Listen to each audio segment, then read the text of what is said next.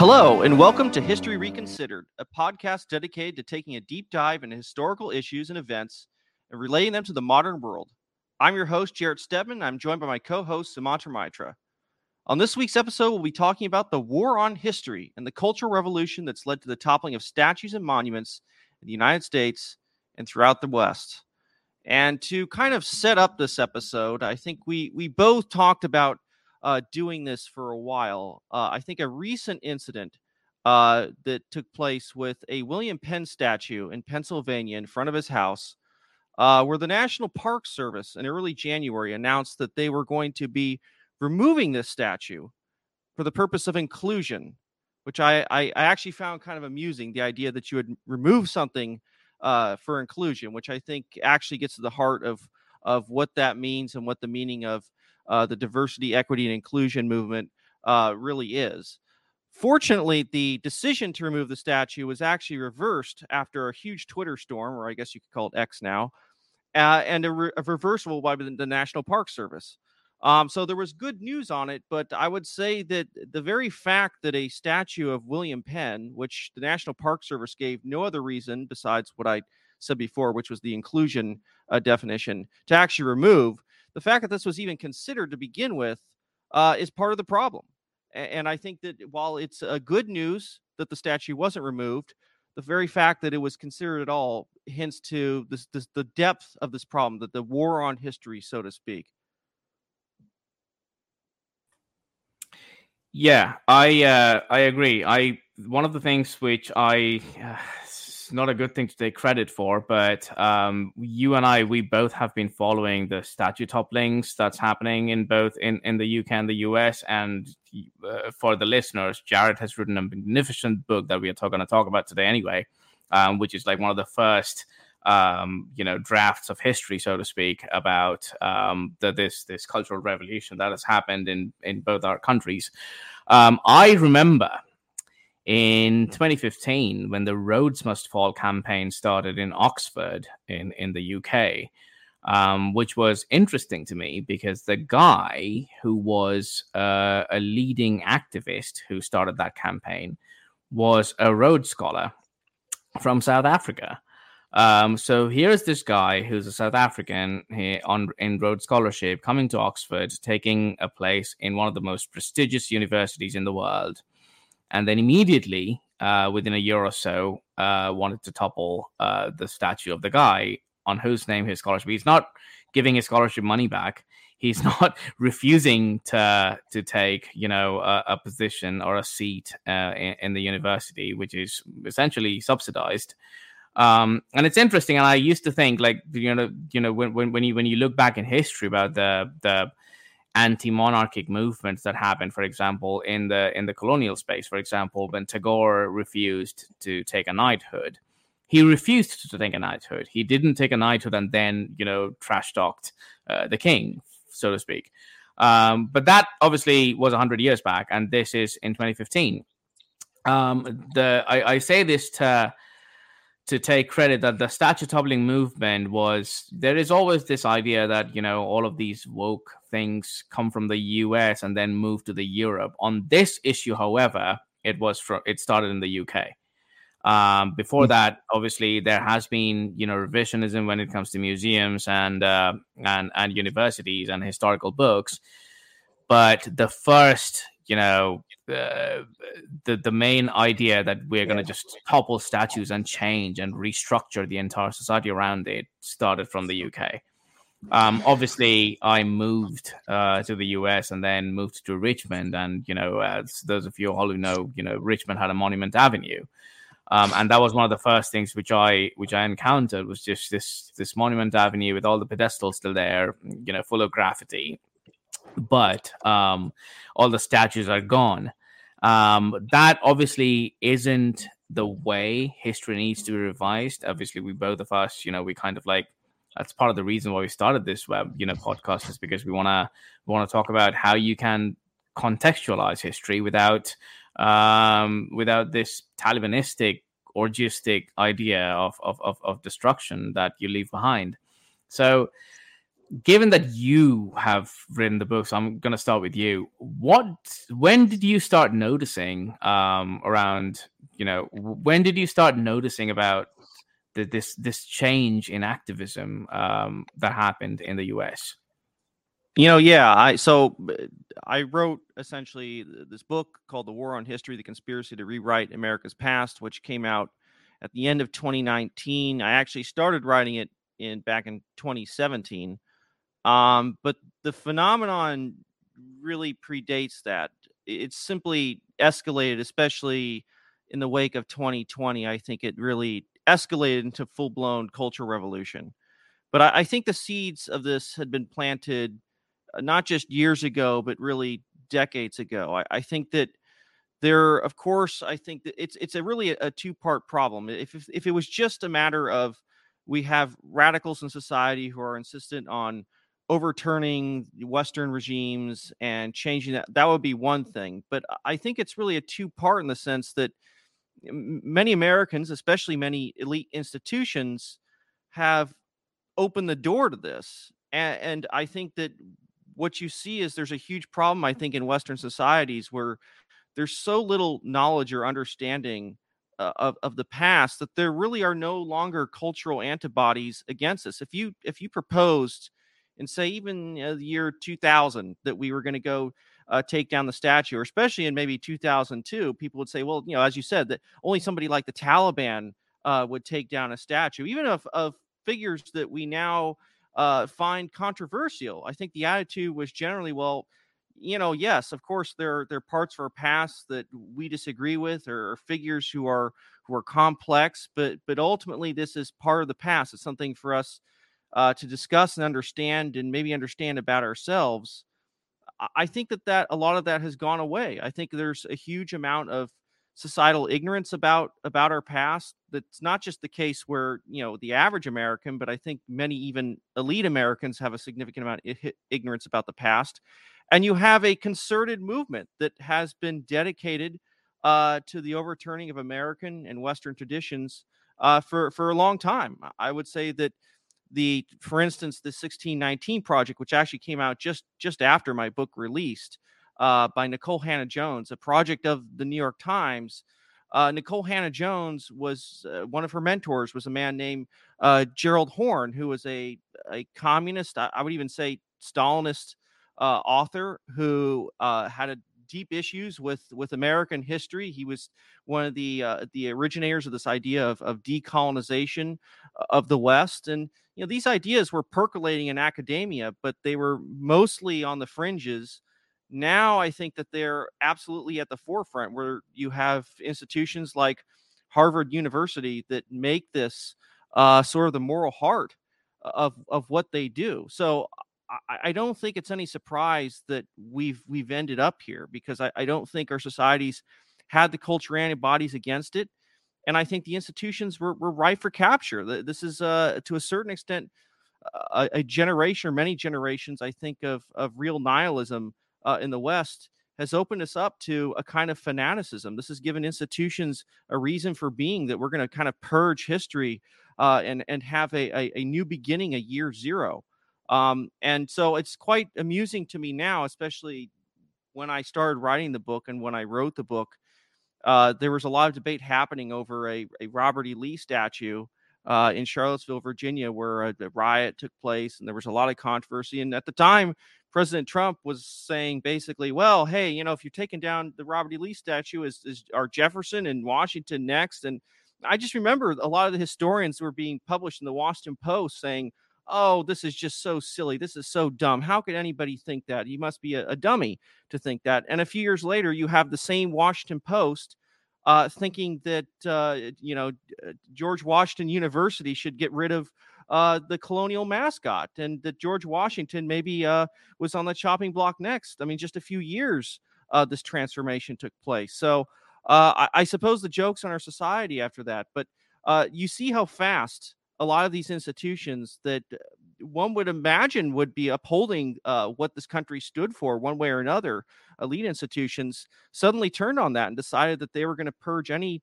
notions of reverence or respect for the past. This happened in a very short amount of time, and it wasn't just mobs in the street. It was the Jacobins in the elite.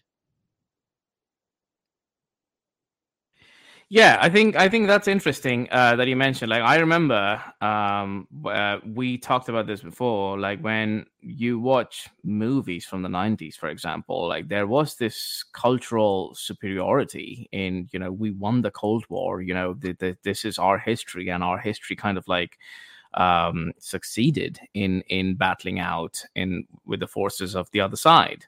I remember watching Hunt for Red October, and like there, I mean, obviously, the two quotes which are used in the movie, one about Cortez burning his ships, and the one about about Welcome to the New World, and Jefferson. Both Cortez and Jefferson are like villains now. One has to remember, like, when Hunt for Red October came out, it was like 1991. That was like peak immediately after the Cold War, and we were portraying those as heroes of the West who discovered the New World and who gave the New World its founding principles, Cortez and Jefferson. And you look at these days, I mean, they are obviously, there's this huge amount of self-loathing. But to bring it back to the more modern context, you mentioned cultural revolution. How would you define that? Like, this is obviously when people talk about cultural revolution or like cultural revolutionary forces changing society, one thinks of the Jacobins and or the Maoist Red Guards, but nominally, at least, the U.S. is a liberal, capitalist, democratic country. So, but we are seeing the same forces happening. Like, what is, like, there is this contradiction. On one hand, you associate these kind of vanguardist revolutionary enthusiasm among in societies which are traditionally authoritarian, and you have this top-down measure, and you just destroy stuff. But on the other hand, here, it's a federal society. States have different powers. It's democratic. It's nominally liberal. There's a Bill of Rights, but it's still happening. Like, it's fundamentally this. The same forces are still in play. What do you think of that? I think there is a transition, or a transition that's been happening, I think, in certainly America and a lot of Western societies, away from a long tradition, I think, of self-government. I think we become highly bureaucratized. I think a lot of our policies are now set by either federal bureaucracies or courts. I think that there's a revolution coming from the top down, especially in the United States. I mean, when you look at polls about statues or history, especially when this thing broke out, it wasn't coming from, Joe American. It wasn't coming from any significant block as far as numbers in American society. In fact, I remember when, of course, the early discussions were about Confederate statues. A plurality of Black Americans said leave them in place. I mean, if you were listening to what was happening in the media, you would think that was absurd. That was impossible. I mean, how could this be? But that wasn't the narrative that was portrayed. And so I think that there's been a revolution that's taking place, not just as far as the statues and the history, because I think in a certain sense, the history is a sideshow. It's this idea that we need to fundamentally transform America, that there's something wrong with the way our institutions have operated. There's something wrong with our fundamental ideas. There's something wrong with our culture. We live in a systemically racist society that needs to be punished for its sins. Whenever you want to refer back to, our constitutional traditions or the Declaration of Independence, the Bill of Rights, they want to be able to say, all those things were based on nothing but racism and slavery. And so therefore, they're not valid anymore. I mean, you have discussions about, for instance, the Electoral College, the way that America selects its presidents. Now, you could argue against the Electoral College on its own grounds, say that I think that this institution is bad for the way we do, but the discussion immediately flipped, especially in the media, to it was actually used to create and uphold slavery. That the only reason why we have the Electoral College is slavery, which, frankly, there are some serious historians who I think knew better who rolled into this argument that, frankly, is bunk. If you actually read the debates that took place at the Constitutional Convention, the idea that small states are necessarily slave states and large states are free states. It's just is not relevant to the debates and discussions that were happening during the convention. It was just a way to malign and tarnish a venerated American tradition that worked very well for the country for over 2 centuries, that created the stability that Americans have had that was a huge part of the Federalist system.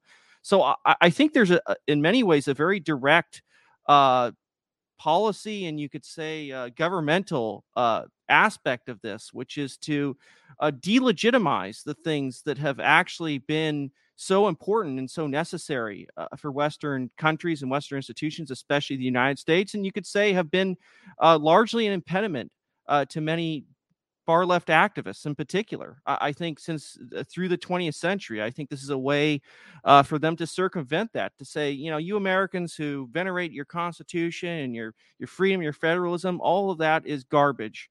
And if we take it away, you should be happy for that because we're eliminating systemic racism in society. And isn't that a good thing? And I think that is really what this comes down to. It's not just about individual discussions about Columbus or Robert E. Lee or George Washington. There's a larger political agenda at stake, and it transcends history in many ways. So I mean, let me ask you a couple of things. So what you say, like it's a combination on one hand of apathy in the general public and a lack of historical studies. You rightly mentioned about the Electoral College. I mean, that's one of the most that's one of the strangest debates that I've seen since I moved to the US a few years back. Like, first of all, as you rightly mentioned, the Electoral College there was this fear during the Constitutional Convention that it's to ensure that the small states have equal rights with the big states. The fear was that the big states are not just gonna roll over the rights of the small states, but they're actually gonna conquer the small states. There was this idea at that point of time when America was still, forming and finding itself, that some of the eastern states, which are already established for 100 years, they're just gonna have a better militia and a better army, and they're just gonna roll over and conquer the smaller states. So one of the reasons why, I mean, obviously people can say like the Electoral College now, it's, there is no such fear of California invading North Dakota, for example, and just like taking it over. But fundamentally, that was the fear at that point of time. But also, secondly, up until the 90s, or even like the early 2000s, as you mentioned, people used to understand that the United States is not a democracy, but more like a constitutional republic where it's United States, like it's the states which are important than individuals, like it's the states coming together with a compromise. Those are not the things that's taught in history classes anymore, and that's also part of the reason why we think, don't we, that that has a cumulative effect on this idea of how Americans and are viewing their history. But the second point, which is more interesting to me, is that you touched upon in your book. This is also a failure of the right, isn't it? Like, I mean, it's one thing to blame, revolutionary, vanguards on the other side, but vacuums don't just come on their own. Like, I mean, what are your opinions about the way the right sort of like lost ground in this war of narratives and the war of history? Yeah, I think that's multi-part, and all good points about the Electoral College. I mean, I going back to that, it's an important institution that has created enormous stability in American history. It's funny because the system actually has become more democratic over time. It used to be that states actually chose their electors. It flipped to democracy within the states choosing. And I would say, as much as I think the system generally has worked under both, have our presidents gone up in quality since the early days of the republic, since it became more democratized. I think sometimes when people throw around the word democracy, they just assume that means good. Democracy equals good, but It doesn't always mean good, and that's what the founders understood. You need a certain amount of democracy in a functioning republic, but it shouldn't be the whole thing, and that's not everything. That doesn't mean that it's going to be good. After all, democracies, a lot of petty democracies ended up in absolute tyranny in very short order. So that's something that used to be taught to American school children. Now I think they're being taught something um, very different. And as far as the failure on the right in particular, because of course, to a certain extent, you could say that it's ultimately the conservatives in society who should be protecting our history, protecting these things that have been destroyed. You know, where are those elements in any society? There has to be a significant number of people who are there standing for what it even is for. And I think that there was a failure, especially, I mean, this gets to some of my debates with other conservatives early on who didn't really, I think, understand the nature of what was happening, in the sense that I got a lot of pushback, especially when I was defending, say, Robert E. Lee Memorial. They're saying, well, this is about the Confederacy and they're a bunch of traitors and we should take it down and it's racist and blah, blah, blah. And you know, I tried to make the point as best I could, and I actually debated with some conservatives, not just, you know, where I was writing. I had some actual debates, but on social media and elsewhere. That if you think this is about the Civil War and this is about you know, the difference between states' rights, individual rights, and slavery, and you know, freedom, and I thought they were kidding themselves. That this is really about a much larger social and cultural revolution where those who want to take down the Robert E. Lee statue, the people who are leading the charge on this, don't make any don't see any distinction between uh, Thomas Jefferson and Thomas Jefferson Davis. They might as well be of the same type. I mean, they really don't see any distinction here. And the Confederate issue is simply low hanging fruit to begin demolishing the rest of history too. And I think the fact that many conservatives seem to not understand this, and we're, you know, busy fighting old fights about the Civil War, really struck me as a failure. And I think that was partly why I wrote the book that I did, why I wrote The War in History. In part was to get the right to marshal itself and to be able to defend our actual history, to go back and say, well, this is the reason why we put up these statues to begin with. And in my book, I tried to go through from the beginning, from Columbus to the Pilgrims to Andrew Jackson to the Civil War generation. I tried to go through our history and say, well, this is the reason why Americans saw these things as good. It doesn't mean they were perfect. Obviously, they aren't perfect. Why should we even be considering that? We don't live in a perfect world. Do I agree with everything that Thomas Jefferson did? Of course not. I mean, that'd be silly. I don't agree with everybody who agrees with me today on politics, on all things. So the fact that the people of our history were flawed or made bad decisions is no reason to throw them out, to destroy them, to especially not to allow Jacobins to simply disappear them and banish them. I think from not just public reverence but public debate. I mean, they're simply being disappeared or thrown into, I think, unfortunately, a lot of institutions and museums that don't use their time and influence to teach people about history, but to simply shame the past of the West in the United States. I mean, look, you go into the Met Museum in New York City, and the American History Museum is filled with all these labels of you know, Native perspectives on blah blah blah, and it really is just an attempt to discredit America's past. I mean, it couldn't be more clear. So we obviously are going to talk about the Reconciliation Monument and Lee's, you know, the revisionism about Robert E. Lee. But I want to get back to something that you mentioned today, and that's kind of like a pet peeve of mine, which I've been like doing some reading and research. Like, I'm fascinated by this idea that just because we live in a democratic society, we kind of start thinking and feeling that this is the end state of human affairs. Like, there is, you know, this idea that this is it. There will not be any more social change or, you know, structural change or you know, anything of that sort. That wasn't the case even in the early American education system, for example. Like, I've been doing some reading about that, and there was this idea immediately post Gilded Age that, yes, we are, it's the Platonic concept of a republic.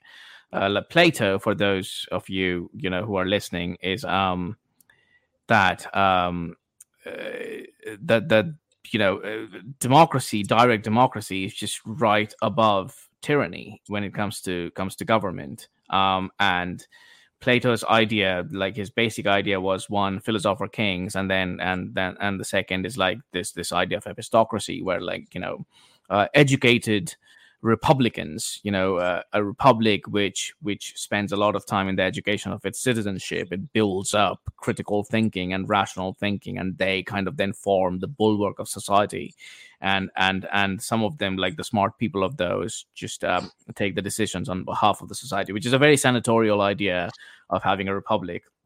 This in intelligent men of the country standing, as senators, and stopping both the individual tyranny of a king, but also the tyranny of the masses, the democratic tyranny. That idea was taught in the early American Republic, even during the Teddy Roosevelt and all that. He wrote a lot of stuff about how America needs to educate its Republican citizenship to have the idea that they have democratic rights. Like, you would not have democratic rights if you're not qualified enough in the eyes of the Republic to kind of like take yourself up to the level of a citizen of the Republic, like the characters and the criteria that's needed to fulfill that expectation needs to be there. That obviously has changed, as you mentioned, given and subsequently, as a result of more democratization, more direct democracy, qualities and standards have fallen, for example, right? I mean, so not only we have moved beyond and this idea of educated Republican citizens who have rational and critical thinking, but we have mass democratized education system in a way where we are essentially like putting forward bureaucrats, and that's in turn creating the system where they lack critical thinking, but they have this chip on their shoulder that they're like educated enough and credentialed enough. And now that's being the vanguard of all the statue toppling and destruction that's happening, right? So is that a way to view that? Yeah, it's interesting because the way now that you actually enter into our societal elite is by trashing the very institutions that you wish to lead. I mean, I thought it was remarkable. There's a recent story about the Skull and Bones Society, very famous, at Yale. There's this, of course, this club, this highfalutin, and now to gain entrance into this club, members is a man who just a few years ago wrote a long diatribe saying that Yale should be abolished. That it was just a hateful, racist institution. Well, now he's in the society. I mean, that's now the barrier, and I think this is the kind of how we reversed engineered how this country's built and how it did oftentimes in the past welcome newcomers. I mean, when you mentioned Theodore Roosevelt talking about a time which there was high levels of immigration to the United States to keep the republic a republic and to integrate new citizens into being fellow Americans. You had to teach them a positive version of what that country was, that they were going to be, what they were coming to, teaching to be real Americans, so that the young Italian boy will say, Thomas Jefferson, he's the founding father. He's my father too, so to speak. And it's to create unity and create a unity of purpose among very different groups, people who come from many different tribes throughout the world, who come from many different backgrounds, to create something on the lines of unity for that new nation. That was the old way of doing things. It was to pass along what the founder started and what had been a thread throughout the West to the youngest generations. Now you get ahead in these elite institutions by doing the exact opposite of that, by showing that you are most hostile to their existence, that you are going to call them systemically racist from the beginning, that is now the barrier to entry, which I can't imagine as a more toxic situation, as especially as the United States is now becoming a very much a multicultural, you could say multinational country. How exactly are we going to hold that all together when the elite has decided that its only purpose now is to demolish what's existed before? When you have citizens who have no loyalty, feel no attachment to that country, because besides, well, hey, maybe it's a time for you to make some money here, and that's nice and that's good, but you don't owe anything. You don't owe citizenship is almost meaningless. Elections, who cares? Everything's run by an out of touch bureaucracy in Washington D.C. I mean, these are things that are literally the exact opposite of what this country was founded on. I mean, the exact opposite. This is the warning that we had from those generations, and within a few generations, it seems that that self government, that long tradition of self government, is becoming increasingly a farce, and I think that's what's maybe most disturbing about this. I mean, there are many disturbing aspects about what the war on history has wrought, and I think will do in the future if we continue along this path. So yeah, I mean, so the question in front of us then at this point, I mean, you mentioned Teddy Roosevelt's like that speech, and that was, people used to forget, like that was a huge era of massive migration that happened, and I mean the entire. There's not just Italians. There were Italians. There were Irish. And there are like cartoons in the Virginia Historical Society about how the West were like, the Irish are like a boisterous race. They just drink and they never mingle, and and yeah, Jewish populations. There was this huge migration around 1920s and 1930s. Irish, Italian, and Teddy Roosevelt wrote this essay on Republican citizenship about how. Like against hyphenated Americans, so to speak, like this entire idea that you're German American or you're Irish American is wrong. You are American, and you would speak English, and the only flag you'd revere, so to speak, is the American flag, and that was the idea of a Republican citizen. Like, in order to the burden of assimilation was on those who come rather than on those who are hosting, right? I mean, that mood has shifted. But that brings to the bigger question about your idea of war on history. Like, is this a precursor, for example, to tyranny? Like, are we? I mean, as historians, as people who look at social changes and historical examples and try and figure out what happens and what happened in the future. Is this a precursor to tyranny? And if that, because usually what happens is whenever there is disorder like that, and whenever the social cohesion is completely torn, when people don't identify with their fellow citizens as someone who are within the boundaries of that country and with whom they have a fellowship or a fellow feeling, there is no unity. And at that point of time, it's very easy for someone to say that I'm going to provide that unity, and I'm going to you worship me, and I'm going to just take power and just, do it by force. And that's, this is pretty much the reason why democracy and democratic disorder leads to tyranny. Like, that, one of the reasons why Plato kept democracy just above tyranny is because not just democracy is a bad thing, but because of too much democracy, the social cohesion of the country just gets destroyed. And that in turn leads to a strongman. I mean, we have seen several times in Latin America, for example, or even in Europe, that same playbook that gets played. So is the statue toppling, in your opinion, and the war on history is a precursor? Like, when you don't have any binding idea of a society, does that lead to tyranny then? I do think it does, and I think the attitude that now has gone into this idea of statue toppling, erasing history, erasing monuments, I think does have an impact, I think, on even the character of the American people. I mean, this idea that you're going to gather together in a mob and demolish a statue, that the institutions will take up the mantle and decide to erase those statues, to put them in a museum. These gatekeepers will shame it, or to do something even more dramatic, like they did with the Robert E. Lee statue in Charlottesville, which is to have an almost ritualistic destruction of the statue where it's being literally melted down, obviously for display, obviously to show, look what we're doing to this statue. We're melting and look at its face burning. Um, that kind of attitude, as it gets into the minds of citizens, and you talk about a lot of how America seems to be on the edge of a very intense culture war. I think this is only ramping it up to 10. This idea that you don't solve your differences through debate, you don't solve it through deliberation, you don't solve it through the proper channels of Congress. You simply seize power and crush your enemies. You stomp on them until they're gone. You erase them. You completely wipe them out. They shouldn't exist anymore. And I think that that mentality has now, I think, actually very much exists in American institutions. That the people that we disagree with, we're not all Republicans. We're not all Federalists. We're actually enemies. You're at war with our democracy, and our democracy is going to come and smash you.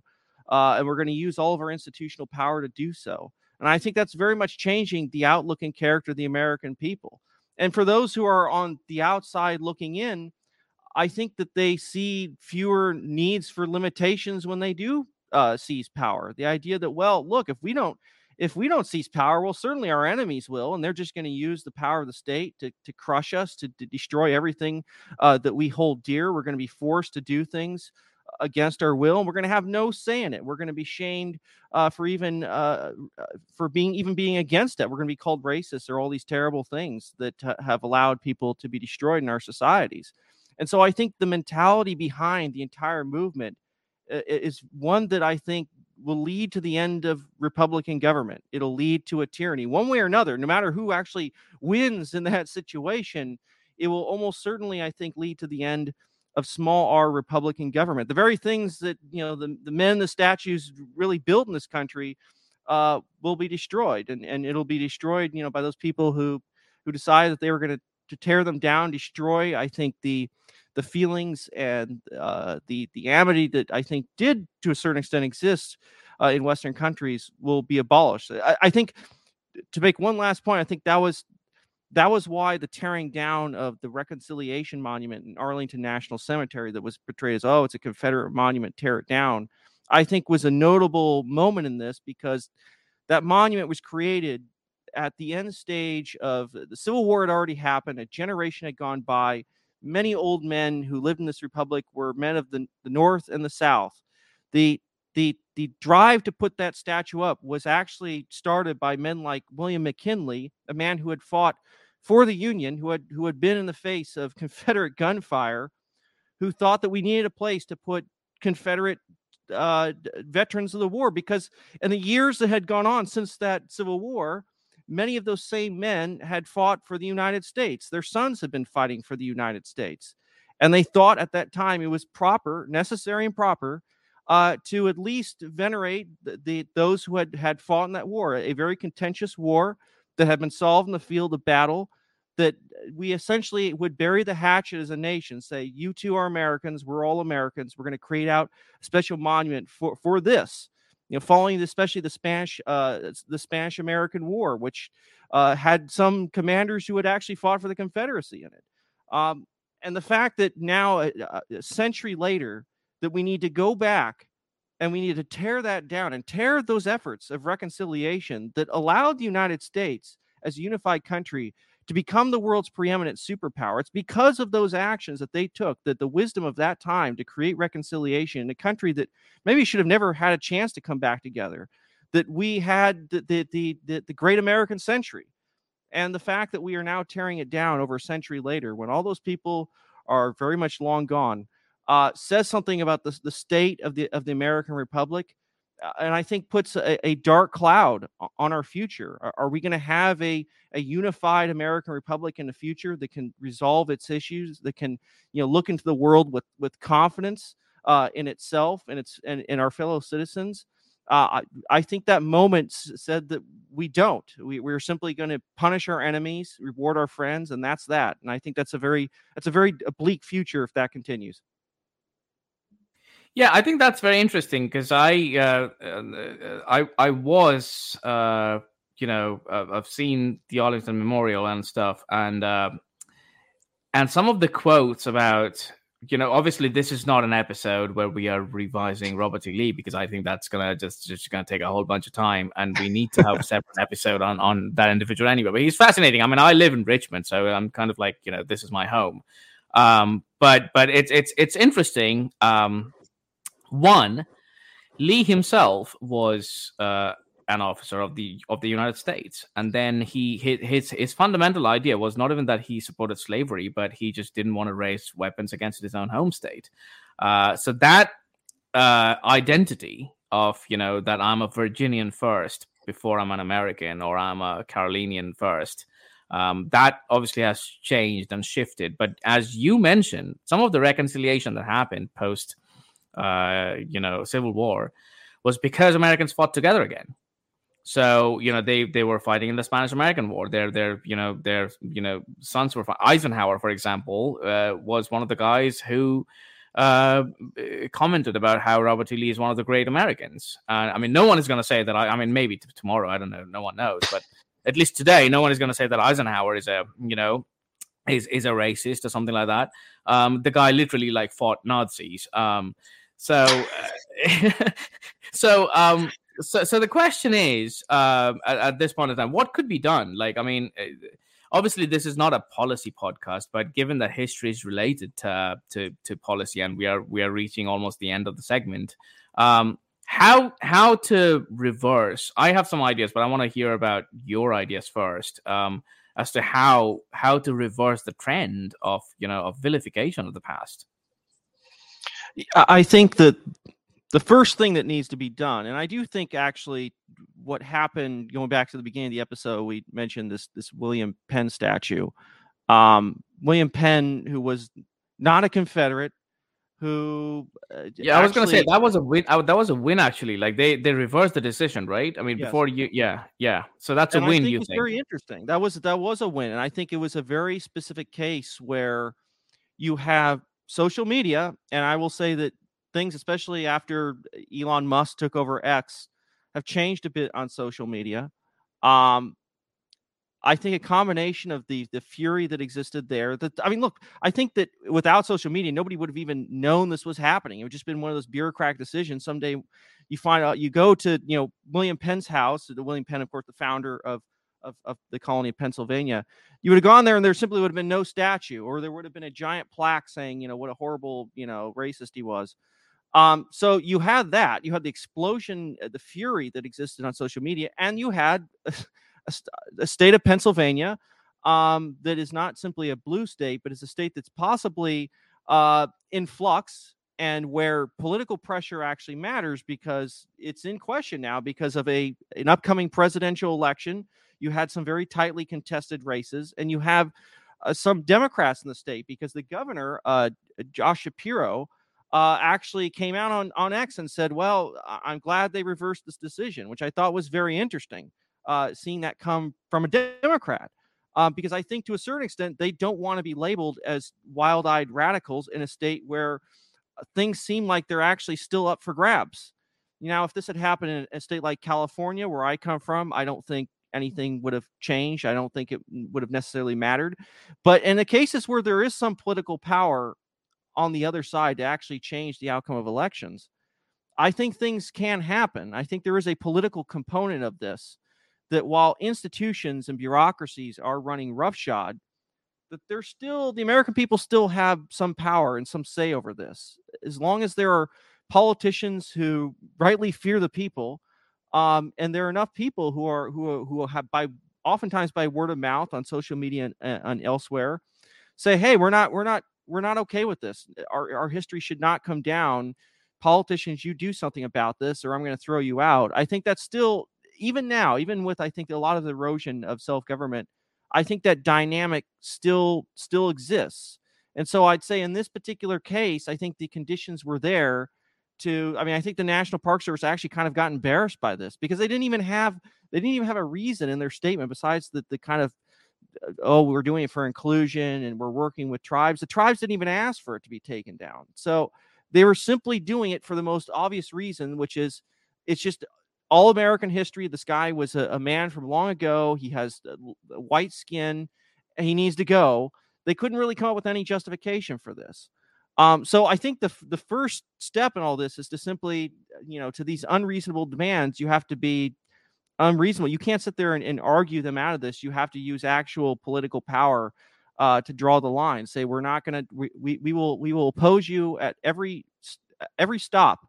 We will oppose you, whether it's a statue of a Confederate, it's a statue of Penn, or a statue of anybody. We simply don't agree with this entire movement, and we're going to throw everything in the path that we can. The next step, and I think maybe even more important step, I mean, you have that's like phase one. You have to put your foot down and realize what's happening to you. And I think I would hope at this point enough people now understand that this is a cultural revolution, that this is not going to stop at any particular figure in American history, is to go on the offensive, to start rebuilding the reputation of those in the past, to be willing, when you do have power, to put up statues and monuments of men of our past, to go on offense, to not, I mean, obviously a lot has been and will be torn down, but to say we're simply not going to allow this to continue. In fact, we're going to go on offense. In our community, we're going to put up a statue of Christopher Columbus. I know there was a small town in Rhode Island when they took a Columbus statue down in Providence, Rhode Island. They actually were able to acquire the statue, and they put it up in another small community in the state. And I thought that was a great moment. I thought that was like a small, you say a little flowering of the potential here of people saying, hey, you know what? We're not just going to let you take down our history. We're going to rebuild that history. We're going to show, hey, you know what? We still support Columbus. The Americans are still here. We'll still stand for the flag. We still stand for our history. And I think that is a necessary component to this, that it not just be allowed to die with the destruction of these monuments, that there's a real offensive movement to say we're going to rebuild, and we're going to teach our fellow Americans about what our history was about, why it's good, why it's positive, why we have this republic. I think those are necessary components to a new birth of freedom, I guess you could say. I think that's very interesting that you mentioned. Like, I mean, it always, like, I mean, given that, we are both historians, like, it always, like, baffles me how ironic history could be. Like, fundamentally, we were talking about the tyranny that happens from democratic, forces, or, democratic tyranny. But to me, it seems like in order to reverse the trend, we have to be more populist in a way. Like, we have to, like, normal Americans are the ones who are opposing all the statue toppling, and it's like this elite idea. So it's kind of like going back to the revolutionary ideas of American founding, that look, at the end of the day, if it's the people, like, if you can have like a dedicated set of elite who is going to lead the people towards their a positive idea towards of their country, then it could be done. You're absolutely right about you mentioning the Rhode Island statue thing, which was very interesting to me, because this was actually a really small county, or town, which actually bought the statue. The original one was, I think, in Newport, and that was toppled, but it wasn't destroyed. And this really small town said, like, yeah, we're gonna use parts of our budget, but we're just gonna put that statue up. And I think that's exactly right. That's a great way of looking at how we have scored some victories when it comes to in the Cultural Revolution. It's not like just all doom and gloom. Obviously, a lot needs to be done, but I think there are some positive signs that things are changing. I remember one of the in peak 2020, there was this archaeological professor. She was a female in DC who said that, like, I think she tweeted something about how to topple the obelisk, the Washington DC. Do you remember that one? I remember this one.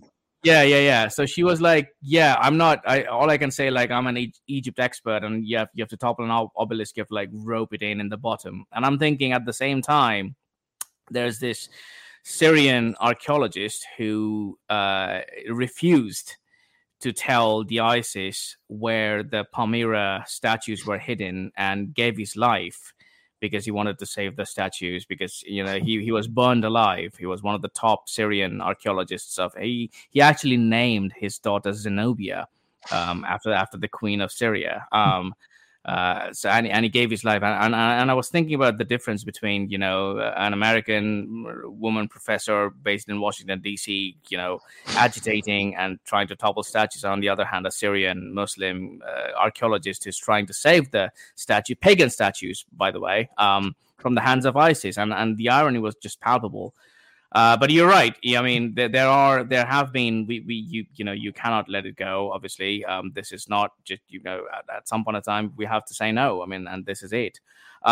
Before we end today, I want to talk about your book because this is the book section of the episode, and I want you to.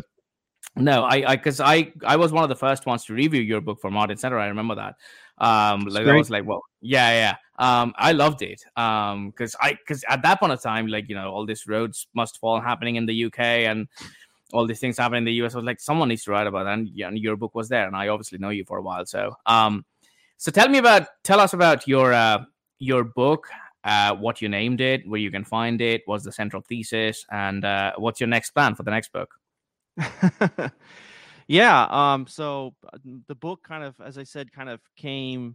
It's called The War on History: The Conspiracy to Rewrite America's Past. I began writing it in 2017, especially after the controversy over the Charlottesville, and not just the Charlottesville incident, but other incidents where you really saw a ramping up of attacks on American history. And I think what I saw was a real failure from America's elite in particular to say anything in defense of what the country was founded on. It was remarkable to me, and it should have made, because of course the academy and I think the American elite has been unfortunately corrupted for a long time. But there should have been a number. It should have been coming from Harvard and Yale and all these institutions to say, hey, yes, there are parts of our past that aren't in line with how we run things today. But here's XYZ why we used to celebrate them. Let's put this in context. And I thought it was the complete failure of American institutions to put up any kind of defense that, I mean, it foreshadowed now where they've literally been co-opted by the Jacobins, that they were completely incapable of doing that at the time. You talk about the issue of populism in the modern West, and I think that's largely where it comes from. There are millions of Americans who I think they get it. They understand. They have a veneration of our history. They may not know every detail, but they have some basic understanding that, look how prosperous we've been. Look how many people have wanted to be here. Clearly, we've done something right. It's not all just vicious racism and hate and terrible things. Clearly, we've done something right here. And you have elites who simply can't even explain that and can't defend that, who don't want to. And so I sort of wrote my book in, I suppose, a sort of populist vein, in the sense that I just wanted to educate Americans about their past. I took my book goes through kind of the stages of American history from its days before America existed, but where the New World was opened up under Christopher Columbus, and took it through to basically the American century up till the triumph in World War II. Things that were universally celebrated at one time, that many Americans of different backgrounds, ethnicities, different races, people once were able to celebrate and understand, well, hey, these are good things, with I think an understanding that yes, the past has many complex elements that many we don't like, but you had that perspective in the past. People were able to keep things in perspective. We lost that, I think, in the last few decades, and post 2020. Of course, my book comes out in 2019, and the summer after, almost most of the statues that I was and people I was writing about in that book came under complete siege during that time. I mean, Christopher Columbus, who was part of the first chapter of my book, which I talk about, was actually one of the prime targets of these attacks. Christopher Columbus wasn't a Confederate, obviously, but he's a symbol of the New World. He's a symbol of those who say they want to decolonize this and decolonize that.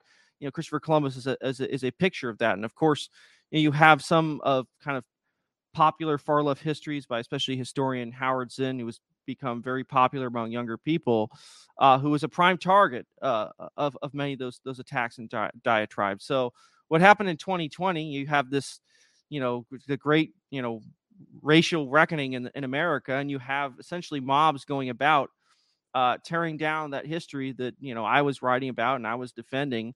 And then you had complicit institutions that stood by and were basically cheering the mob. Um, I think that my book was a warning of what's to come, and I think an attempt to educate people. So for those who do pick up the book, I do a lot to try to at least explain these people in history, explain why Americans of previous generations put up those statues and venerated their past and tried to be aspirational, tried to look. Do we want a future generation of people like George Washington? Of course we do. We should hope so. Maybe we'll never quite equal that, but we hope we'll have future generations who will be able to who will have the kind of leadership that I think existed in this country's past. Instead of what has essentially become a generation of radicals, people who reduce every issue down to a single thing, or every issue becomes completely reductionist. You're either racist or anti-racist, and I have to crush you because you're against our democracy. So I tried to offer a corrective with my book and tried to inform those who still cared to defend our history, some weapons to argue if they especially for people they know, especially younger people who I think their schools and even higher education does almost nothing now to inculcate these values and this knowledge. So, that was my real intent. It was to show people the problem that faces us, this cultural revolution that is eating up our institutions, and something for which we can go on the offensive and say, well, actually, we will defend Christopher Columbus. We will defend the Pilgrims. We will defend the founding generation. We will go through and say, these things were actually an important part of who we are today, and we're not going to give them up. And so that was essentially what I try to do with my book, and I suppose it continues to be relevant now because we're still being hit by this. Yes, there are some statues left, there's some monuments left, but maybe we're in a phase in which it's more important now to start going on the offense instead of just defending history. Go on offense in support of it. I totally agree. I think you definitely should write something about the Teddy Roosevelt's idea of Republican citizens. I think that's going to be fascinating. But this is a good time for us to probably stop on this episode, because otherwise we're just going to start talking about Robert V. Lee, and that's going to take another couple of hours. But yeah, I agree, and of course, to the listeners, there will be more future episodes probably on this subject because it is so pertinent. I'm sure that William Penn, he was not the first and will not be the last historical figure to come under attack, nor will Robert E. Lee, nor will all these other figures. I'm sure we will see a lot more, and it will be a topic that we do come to in the future. So thank you so much, as always, for joining me on this episode of History Reconsidered Sumantra. I guess until next week. Until next week.